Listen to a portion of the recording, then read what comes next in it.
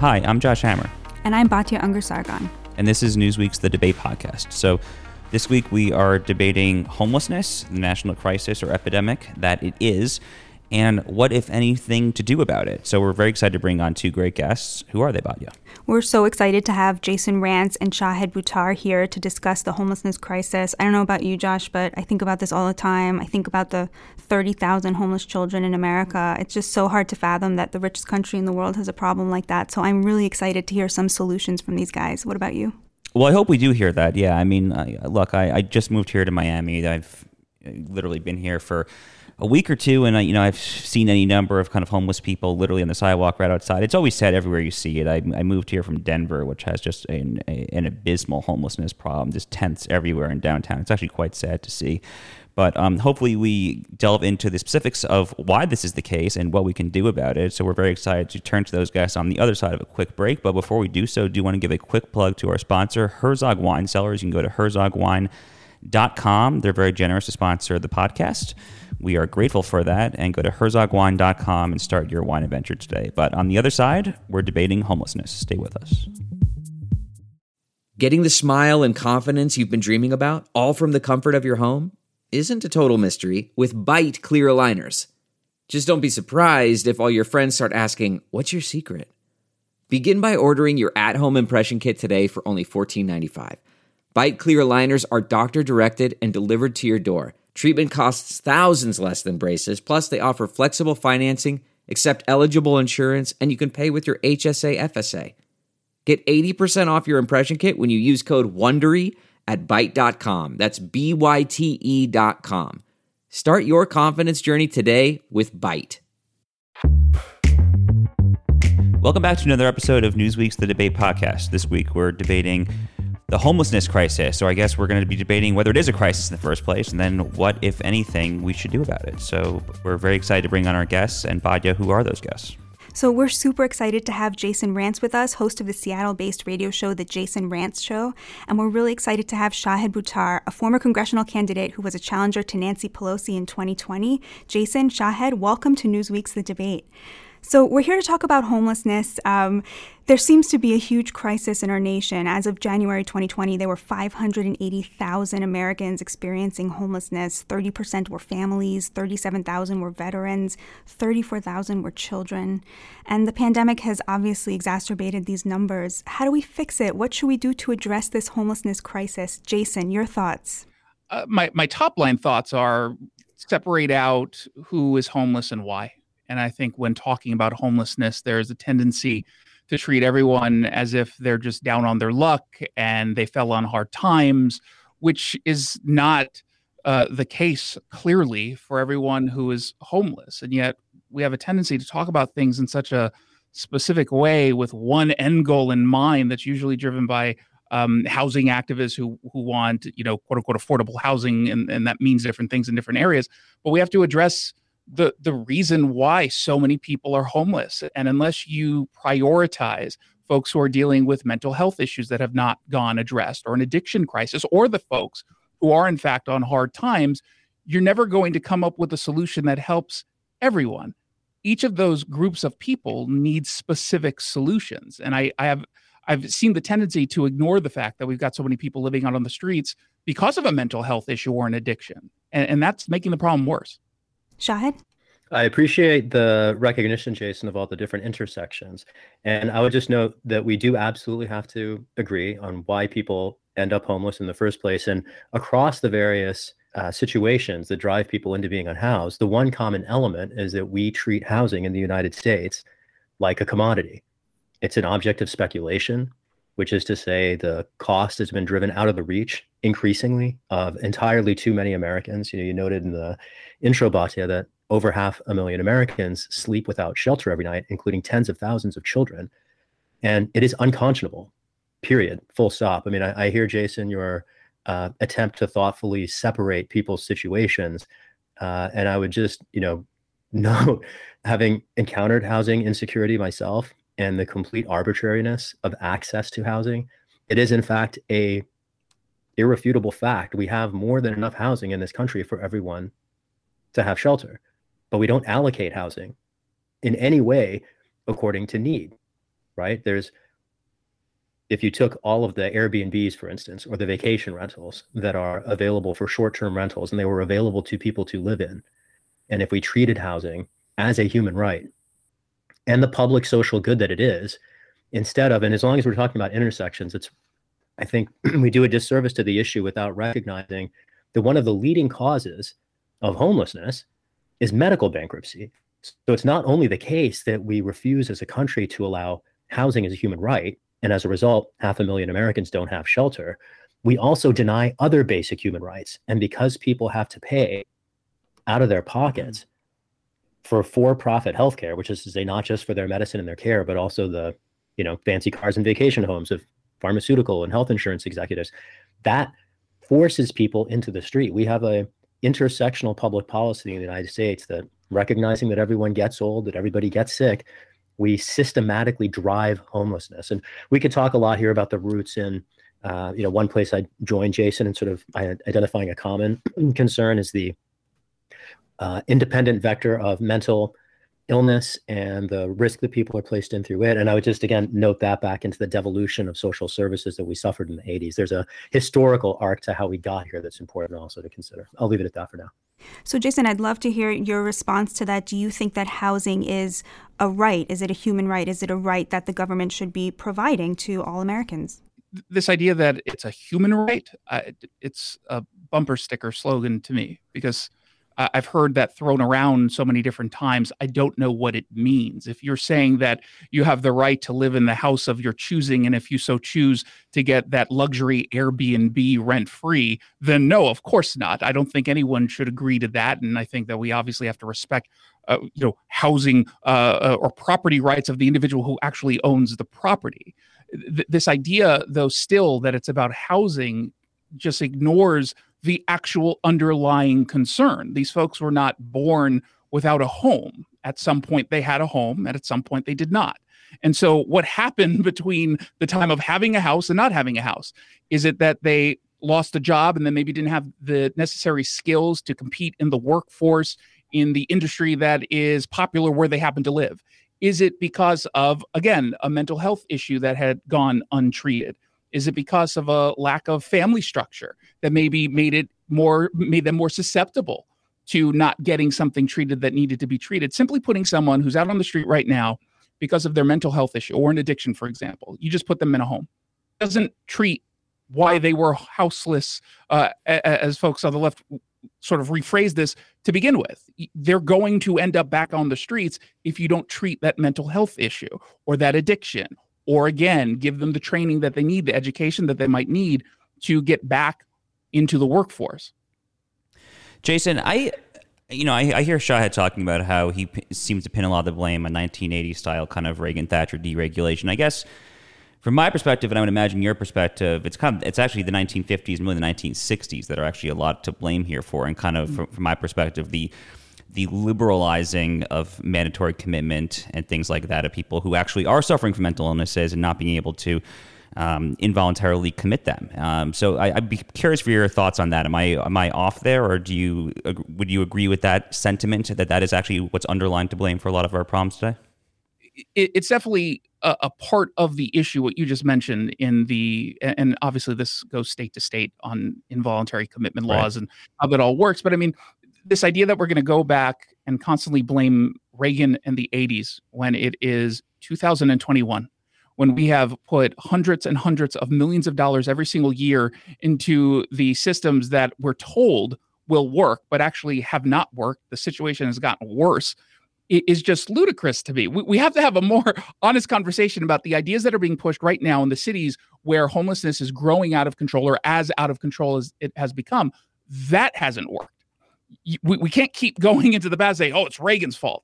No, I mean, you've had plenty of time. The people who were homeless as an adult under Reagan are not the bulk of the people who are currently homeless.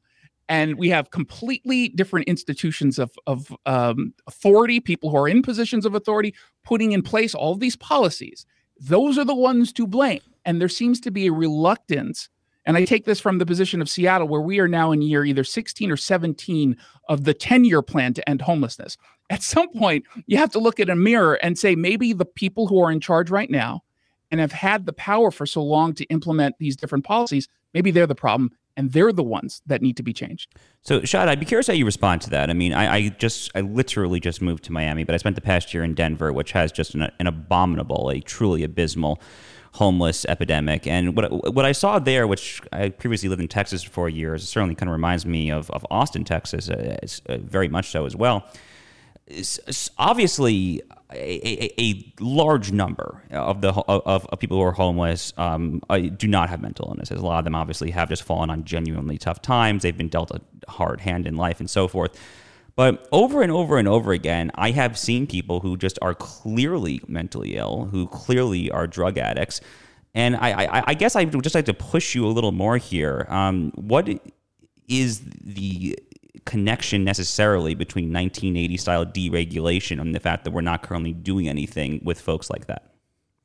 The very direct correlation is that before Reagan, we had institutions, federal institutions, that housed people who were mentally ill, and Reagan destroyed them, and now they're on the street. So that's a very direct correlation. The other connection here that's a little bit less visible, often goes overlooked, and it's interesting that it hasn't come up yet in this conversation, is affordable housing. We used to, as a country, invest billions of dollars every year. The high point for this program was in the late 1970s. And we invested, I think the max for that program was $13 billion. These are community development block grants from Housing and Urban Development that enable cities and states to incentivize the building of affordable housing. Not only has the budget for those programs collapsed over the generation since, but Congress went further. In the late 90s, Congress doubled down on that failed approach by passing an amendment to an appropriations bill in 98 called the Faircloth Amendment, which basically prevents the federal government from building new public housing. So we have effectively ducked into this punch. Now, we're biting off a few pieces of the puzzle, let's say, but failing to complete it. The key part of this puzzle is the privatization of speculation markets. So if you look at the way we treat housing as a speculation-driven commodity as opposed to a human right, it facilitated everything from private equity now buying housing stock around the country, creating an artificial supply shortage. And this relates to a point, Jason noted that it's important to have an honest conversation. And I appreciate that, even if so much of the conversation we seem to be having is short of that. You know, there are so many straw men that are already emerging. When we talk about a right to housing, Jason was describing that in terms that nobody articulates. You know, nobody describes a right to housing as a right to live rent-free in the Airbnb of your choice. That's ridiculous. But a right to housing does mean that our government should prioritize the needs of the American people instead of things like missiles and bombs. It does mean things that if you, like for instance, if you have mental illness or mental health challenges, that you should have access to services instead of being kicked out into the street. That's our current public policy. But and again, a right to housing. But it's not. I mean, right now, there very clearly are, regardless of the area that we're talking about, places that you can go to get assistance. We have assistance available, for example, here in Seattle, but we don't actually enforce any of the laws. We don't have a carrot and stick approach. And so we say, we'll wait for you as you're dealing with this mental health issue or addiction. When you're ready, we'll take you in. But we've got the beds. Have you ever talked to a homeless veteran, Jason? I have talked to many homeless veterans. I do lots of work actually in the community talking with people who are homeless. Have any of them ever told you that they have immediate access to services? Have you ever heard that story from a homeless veteran? I hear lots of people who say that they might not, but that's not the truth. There are people right now, for example. They're just lying to you then. So you know the facts as the person who reads a lot, other than the people encountering and experiencing the challenge you're describing.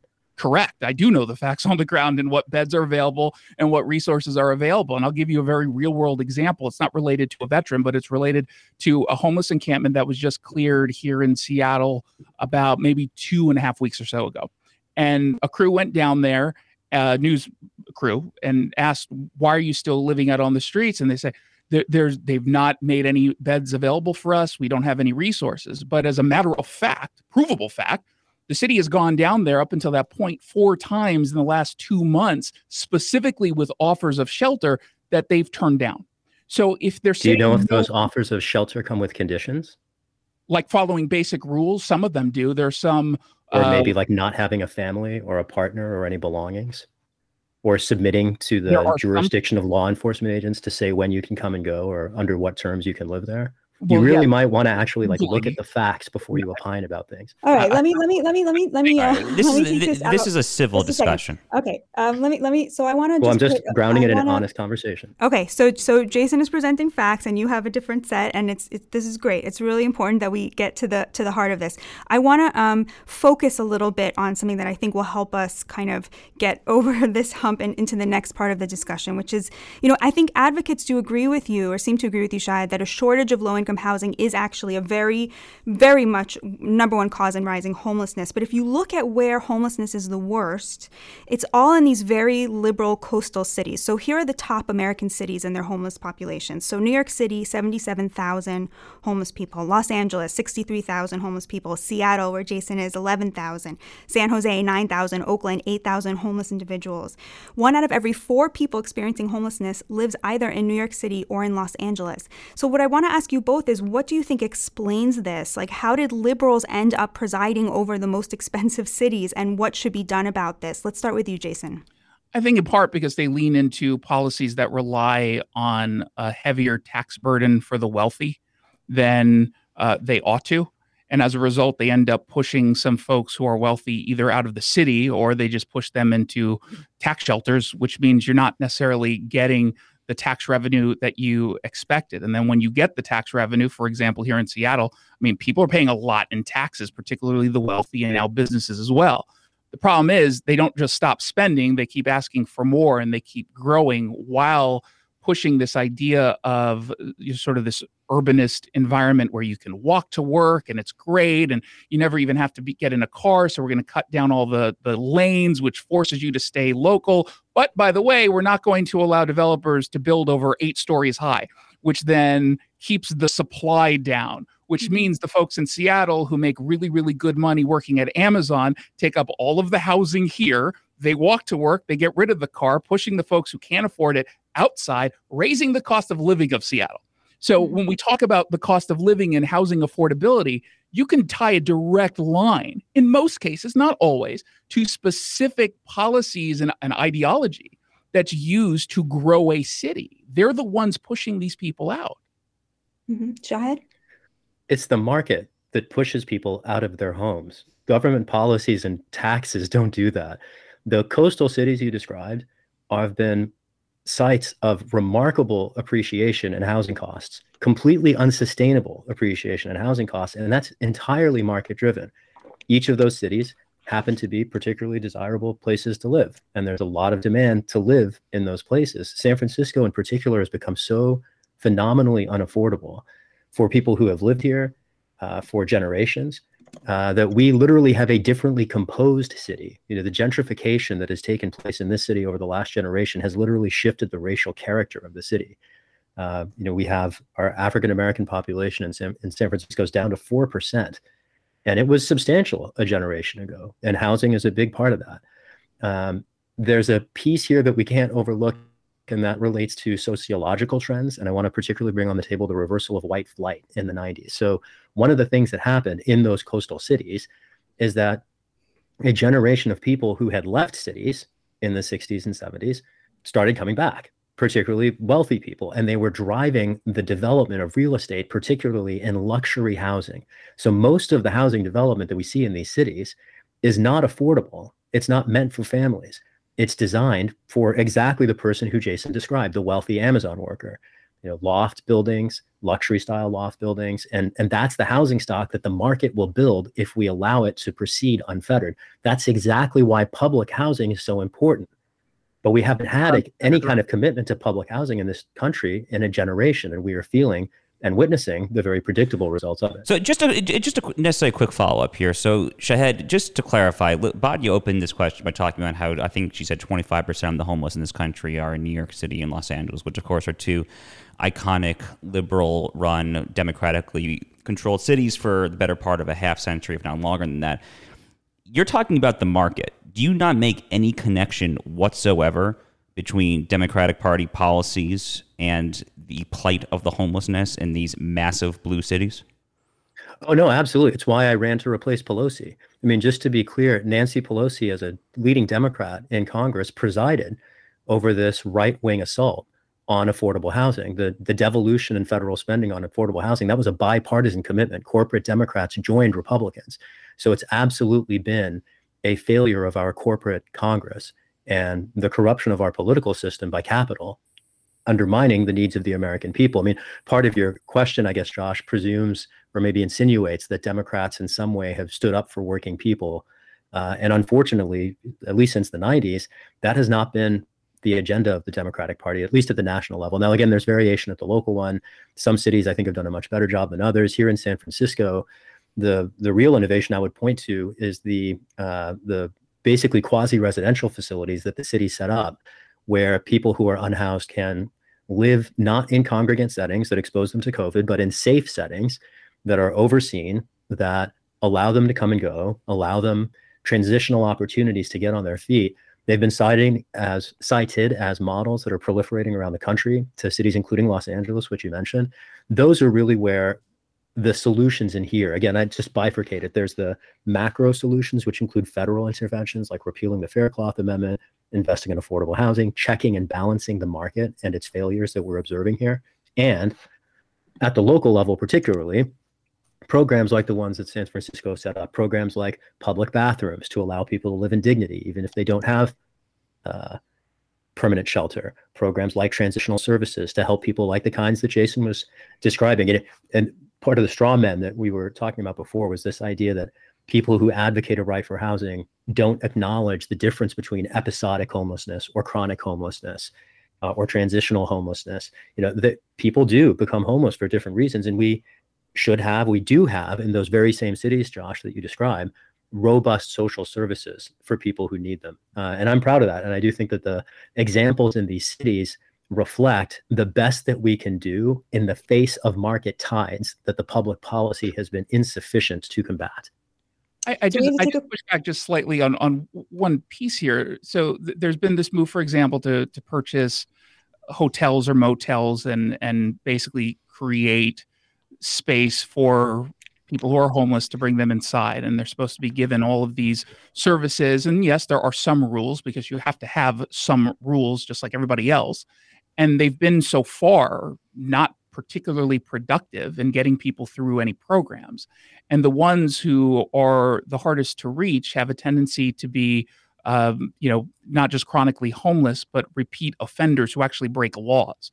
And that brings down not just the quality of life for folks who live in these cities, but it also means we're pouring more and more money into these individuals to try to get them to follow some rules. And so at some point, if we start to maybe focus a lot more of our attention on the chronically homeless and not push these ideas of kind of going light and not having so many rules on them, we might be able to not just help them, but also save money in the long term, which would then mean we can reinvest in the people who are homeless, who we can have a better or easier time reaching. I mean, this idea of just building housing, Los Angeles, it costs over $500,000 per affordable housing unit to put together.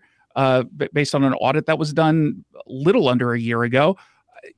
This idea that the local government or even the federal government can do this better than the private market, I think, is not only not true, but I think it's counterproductive. Maybe we should be partnering a little bit more. We have to take a quick break. Shahid will definitely give you a chance to respond to that. This is Newsweek's The Debate, and we will be right back. Man, that sunset is gorgeous. Grill, patio, sunset. Hard to get better than that. Unless you're browsing Carvana's inventory while you soak it all in. Oh, burger time.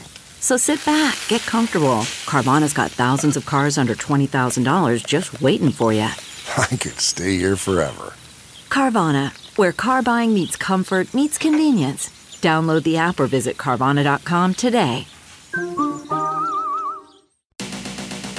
Welcome back to Newsweek's The Debate. This week we are debating the national homelessness crisis and what to do about it. We are honored to have on Jason Rantz and Shahid Buttar. So Shah, just before break, we had Jason talking about market and whether it is to blame or whether it's not to blame, and you were kind of chomping at the bit to respond. So definitely want to give you that opportunity. Appreciate that. One of the things I really appreciate about Jason's response was this idea that maybe one size for the solution doesn't fit all. And I certainly agree there. And the idea that building housing is not the only solution to homelessness. I would also agree it's a critical part of the solution, but it also has to include things like services. It's one reason why the safe sleeping sites that I was describing here in San Francisco are so important. I would say that the current crisis that we're examining reflects not just the failures of the market, but another aspect that I'm grateful for Jason bringing into the conversation, and that's the criminalization of poverty. So for entirely too long, various aspects of being unhoused have been not just criminalized, but predatorily criminalized. And it's been a big part of the historical attempt to solve the problem that has unfortunately exacerbated it. And here in San Francisco, for instance, we've had, particularly since the pandemic, multiple rounds of public encampments being effectively swept, and that is to say law enforcement coming in, seizing people's property, or the Department of Public Works disposing it. And I was part of a group that was quite active in doing things like distributing tents and camping gear to people so that they could stay warm and dry, and particularly during the wet season, or what used to be the wet season, and it increasingly is now just one year-long wildfire season. And the city was seizing those donated camping supplies, and that is completely not just an abuse of a right to housing. That's an abuse of multiple human rights, and the role that law enforcement has played, an entirely inappropriate role, I dare say, has done more or less nothing to solve the problem. And so when we look at the idea of a robust intersectional approach that would build more public housing, create more services, we're coming to that solution informed by decades of failure by the market and ineffective interventions by law enforcement. In cities where law enforcement have stepped aside and not gotten involved, homelessness has gotten worse. Seattle homelessness has gotten tremendously bad because of specific policies that took policing completely out of it. And then when you go into cities that are nearby, like Bellevue or Marysville and Monroe, where they actually have officers as part of the solution, their homelessness crisis has gone to problems and have gone to issues that they've nearly solved. This idea that we are criminalizing poverty. Do you think they've solved them or just made them less visible? I think they've solved them based on the data that they have put people into actual programs, keeping them accountable, and then getting them on the right path. In some cases, it can be more expensive to do that in the short term, but I think in the long term, it's not. I keep hearing, again, this sort of bumper sticker point of criminalizing poverty. We're criminalizing criminal behavior. So, for example, at an encampment where people are fighting and threatening to attack passersby, that cannot be allowed to stay. That's dangerous for the people who are nearby, and it's dangerous for the people who live there. At City Hall Park. It's also not what I'm defending. I'm talking about homeless kids and having belongings on the street. Yes, and homeless kids shouldn't be allowed to sleep outside. They should be put inside. So it sounds like you're advocating for a right for housing. No, I'm saying we should be putting them in the shelters that are very clearly available in a lot of these cases. In the situations in which they're not, we're not doing those sweeps. It's against the law to do those kinds of sweeps. What you're talking about when we say encampments, there's this like weird, it's not necessarily romanticism around it, but it's not being portrayed as what they are. The average encampment that we're talking about here are folks who are surrounded by filth, human waste, used needles. That is not healthy for them. So when someone like me says that law enforcement has to be a critical part of this, it's because you do need to have some sort of consequence for folks who are the ones who need it and are not dealing with an addiction or a mental health issue. The folks who are, in fact, just on hard times. Sure. They sometimes need the threat of law enforcement involvement to get them on the right path. And if we're unwilling to do that, then they're going to stay there for a while. So, Jason, if you were the mayor of Seattle, what would your approach be? Can you just walk us through it? How would you solve this problem? The first thing I would do is empower police to be a part of the process. When they were a part of the process, we were seeing much more compliance. I have a pretty basic position here. If someone's dealing with a mental health issue, we give them the treatment. You'd have to change some laws to, for lack of a better term, force it. But when someone who is in a position where they cannot make their own decisions and you cannot find family members, you do have to do something for their safety and the safety of others. For the folks who are just down on their luck, I believe strongly in partnering with private businesses and saying, as part of a bigger program that will be funded by the city, we will ensure that we're going to get the training that they need. And if you give them a job, we will give you either a tax credit, tax break, whatever we want to say, however we want to phrase around it. We are going to ensure that that person gets the job on time. We're going to have them space here so that they can shower and shave and sleep and have access to electricity and support. We're going to pick them up after their shift. We are going to guarantee, if you're willing to take that risk and employ these folks, the folks who are choosing to sleep on the streets, who are not taking up offers of shelter, at that point, I do tend to lose my sort of a sympathy for them. You either leave if you're breaking the law, or we throw you in jail. It's up to you. We'll give you the option of going in. Yes, it is fascinating because it actually works. We're going to give you the option. Sounds like Germany in the 1930s. Well, I mean, that's a very, very, very terrible analogy. Leave or go to jail? All right, let's leave or go to jail. How is enforcing a neutral rule of law equivalent to that was a bit extreme. Shahed, we would like to hear, if you were the mayor of San Francisco tomorrow, what would your approach be? Would it just be to build more housing? How would you tackle this problem? How would you grow the adequate amount of money on trees to pay for it as well? Right. So the mayor of San Francisco, no mayor can solve this problem. The reason I ran for Congress is because the federal government has abandoned this issue for a generation, and that's why we're having this conversation. So the whole premise of the conversation, of the question, I would dare say, is somewhat confused. But again, we have to repeal the Faircloth Amendment, and we need to invest substantial sums that only Congress can provide. That's where the money comes from. How much sums? 5 trillion, 10 trillion, 20 trillion? Where do we stop? Well, we just burned 2 in Afghanistan on a 20-year boondoggle. So, I don't think anybody's 2 trillion would do literally nothing whatsoever to solve the present crisis, though. The last time the federal government invested any money in affordable housing, it was under $15 billion. That's the scale that we abandoned 20 years ago. So a commensurate inflation-adjusted measure might be, a $500 billion. The Green New Deal for public housing, for instance, was a proposal that, if we paired it with the repeal of Faircloth, would have invested something on the order of $800 billion in creating new public housing and retrofitting existing public housing. These are investments that are not getting made, and they haven't been made. And so this whole conversation we're having, I feel like, is sort of inventing a historical scenario that is simply not the case. It is a market failure, not a policy failure, that has driven us here. Now, there are policy failures, like the criminalization of not just homelessness, but if we want to talk about the criminalization of poverty, nowhere demonstrates it better than, say, Ferguson, Missouri, where you have people. There's sort of a cycle here where you have government agencies literally funding themselves based on court fees, people getting trapped in these cycles of public predation. And that's the issue here. And Los Angeles presents a compelling case study here. If you think about Skid Row, any number of folks, the LA Community Action Network's been quite outspoken about this practice where, if you live in Skid Row and you're unhoused and you go to use the restroom, if an LAPD officer witnesses that, your stuff will get confiscated for being abandoned property. Jason, I would like you to respond to Shahed's argument. Am I understanding you correctly that you feel that just building more housing would actually not solve the root cause of the rise in homelessness because it wouldn't address things like criminality, mental health, and addiction? Is that correct? Am I understanding you?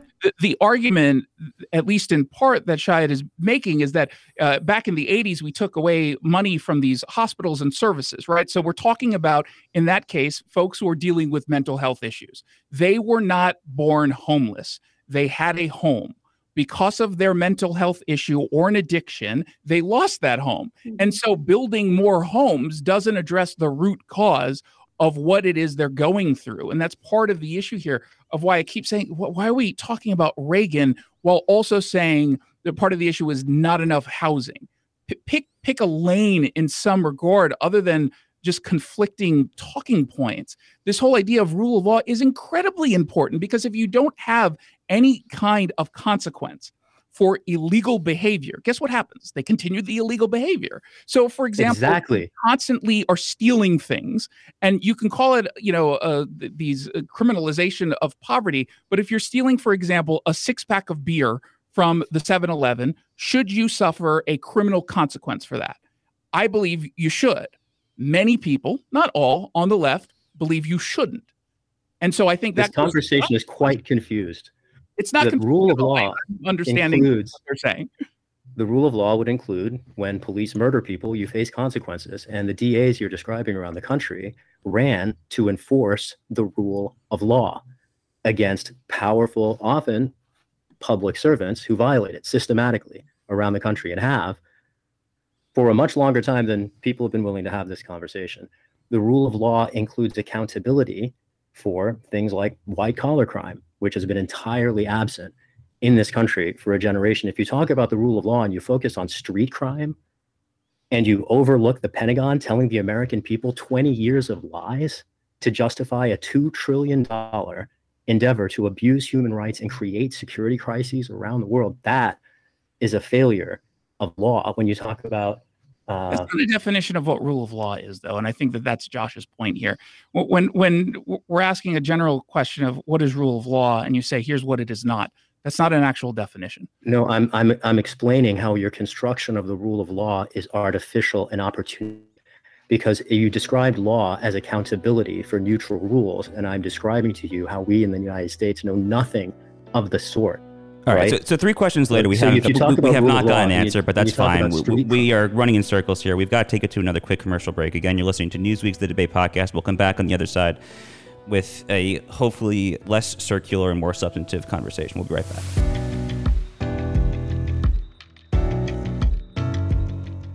Delve into the shadows of the mind with Sleeping Dogs, a gripping murder mystery starring Academy Award winner Russell Crowe. Now available on digital. Crowe portrays an ex-homicide detective unraveling a brutal murder he can't recall. Uncovering secrets from his past, he learns a chilling truth. It's best to let sleeping dogs lie. Visit sleepingdogsmovie.com/Wondery to watch Sleeping Dogs, now on digital. That's sleepingdogsmovie.com/Wondery. Welcome back. This is The Debate, a Newsweek podcast. So, Jason, you've argued that we can't separate the homelessness crisis from the mental health crisis, from poverty and income inequality, and from addiction. And there's a lot of data to back up what you're saying. In your state, 18,000 inmates in the Washington State prison, for example, prison system, 44% had mental health disorders, 51% had substance abuse disorders, and 31% had both of these diagnoses simultaneously. So, Shad, I'd love to hear you just respond to that point that Jason keeps making, which is that housing is perhaps a necessary but insufficient way of dealing with the homelessness crisis. Yeah, I've said several times in this conversation that it's a necessary and insufficient part of the solution. Housing is not the only solution. Services are a big one. To pretend that mental health is the primary driver of homelessness is itself a construction. I mean, we're chasing red herrings a lot in this conversation. Affordability is the driver for homelessness. Affordability is in crisis. There is not a single city in this country where a full-time worker making minimum wage can afford the market-based rent for a one-bedroom apartment. Pardon me, a two-bedroom apartment. There are some cities.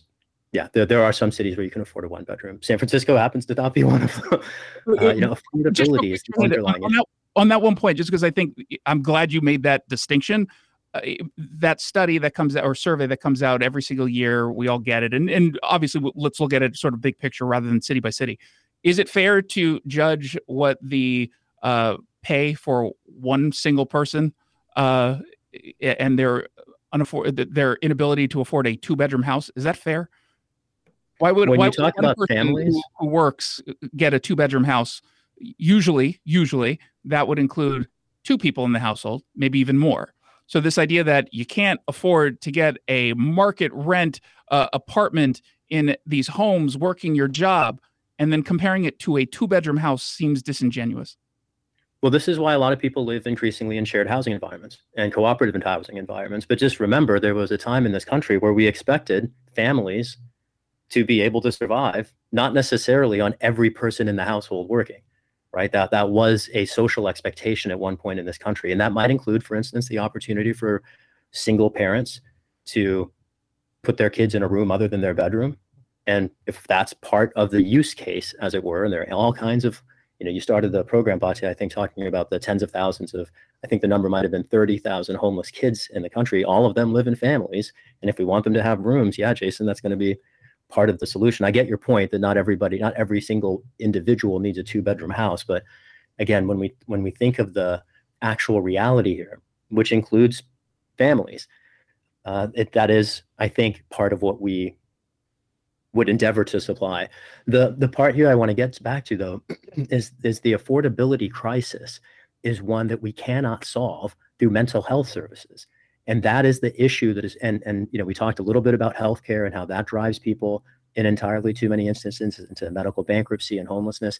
These are vital parts of the equation that when we try to have a conversation only about housing, we do, again, the issue a disservice, because there are intersections that are driving this problem. The speculation-driven real estate market is one, inadequate public health resources and public access to insurance, to care, that is to say, not having universal health care, is another vector. The devolution of public spending on services from residential services for the mentally ill to job training and placement services. All of these things are intersectional causes. And the biggest single thing we could do to fix homelessness is to put people in homes.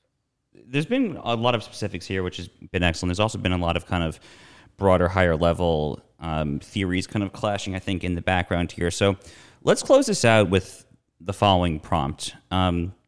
Jason, perhaps you can kind of give a slightly higher level theoretical pushback against the notion that socialism, and let's not mince words, that's what's being proposed here, against the idea that socialism is the remedy, the cure-all for the national homelessness epidemic. And then Shahed, if you could then respond to that in kind. So let's turn it over to you first, Jason. I mean, I think this one is actually kind of easy. Where socialism has failed is where socialism has been implemented. Where socialism has failed here in the United States, I know folks like to pretend we haven't gone far enough. It's because we've very clearly seen the failures. We do know at times where we didn't have this crisis of homelessness, we were not in a socialist country. Quite the opposite. We were very clearly further away from that than we are now. We had a respect for a rule of law. We had funding that, yes, went into mental health care and other issues, but also, since you brought it up, and I think this is really important, family, respect of family, understanding the role of family, which is something that we very clearly have gone away from. And, the individual, if anyone on this call, on this podcast, suddenly found themselves on hard time and could not afford their rent, they would usually turn to a member of their family. And folks who don't have members of family to get to, because we have decided to sort of almost purposefully deteriorate what family actually means and the role of family, they don't have people to turn to. So I think all of those issues are connected. But the reason why socialism wouldn't work here is because it doesn't work. We have history to show that. And Shahed, do you view history differently, or do you think it will finally work this time? What do you think? Absolutely view history, more through the lens of reality. We don't have a socialist history in the United States to reflect on as an object of failure. We have a capitalist history to reflect on as an object of failure. We're having this conversation precisely because we haven't had any meaningful social intervention. I'll agree with Jason insofar as when people have struggles, they often go to their family. But from there, it seems like, again, we have very differing views. The reason people in too many cases don't have family resources to fall back on is because everybody has been preyed on by the market.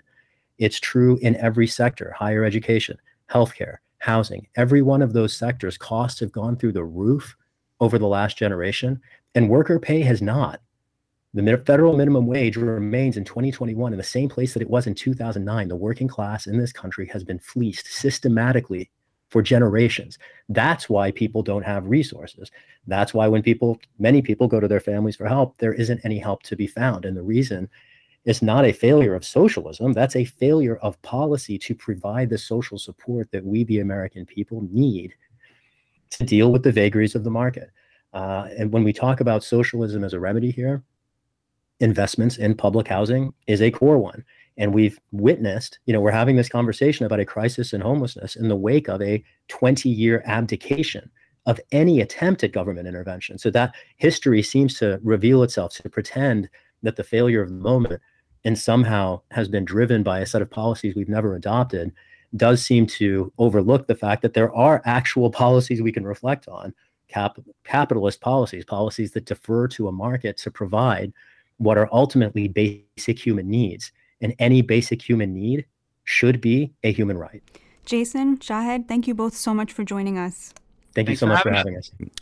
Badia, that was definitely, I think, our tensest debate yet. I think the tension was palpable. The listeners would tell you.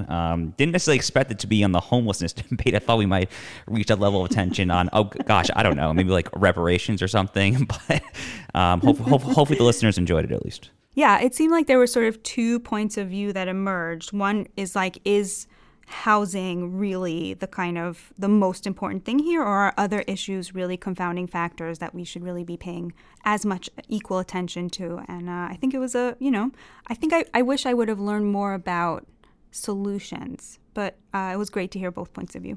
Yeah, I totally agree. If we had to do it over, it definitely would have kind of probed a little deeper for some very concrete policy solutions, not necessarily at the federal level, but also at the local level. But it's okay. There's definitely always next time for sure. It was definitely a lively and fun and engaging discussion, and I hope the listeners enjoyed it. So if you did enjoy it, you can go ahead and leave us 5 stars at Stitcher, Spotify, Apple Podcasts, Art19, wherever you find your podcast. We very much encourage you to write a glowing review, although slightly less than glowing reviews are also acceptable.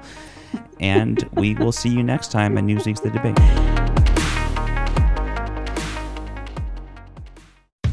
How powerful is Cox Internet?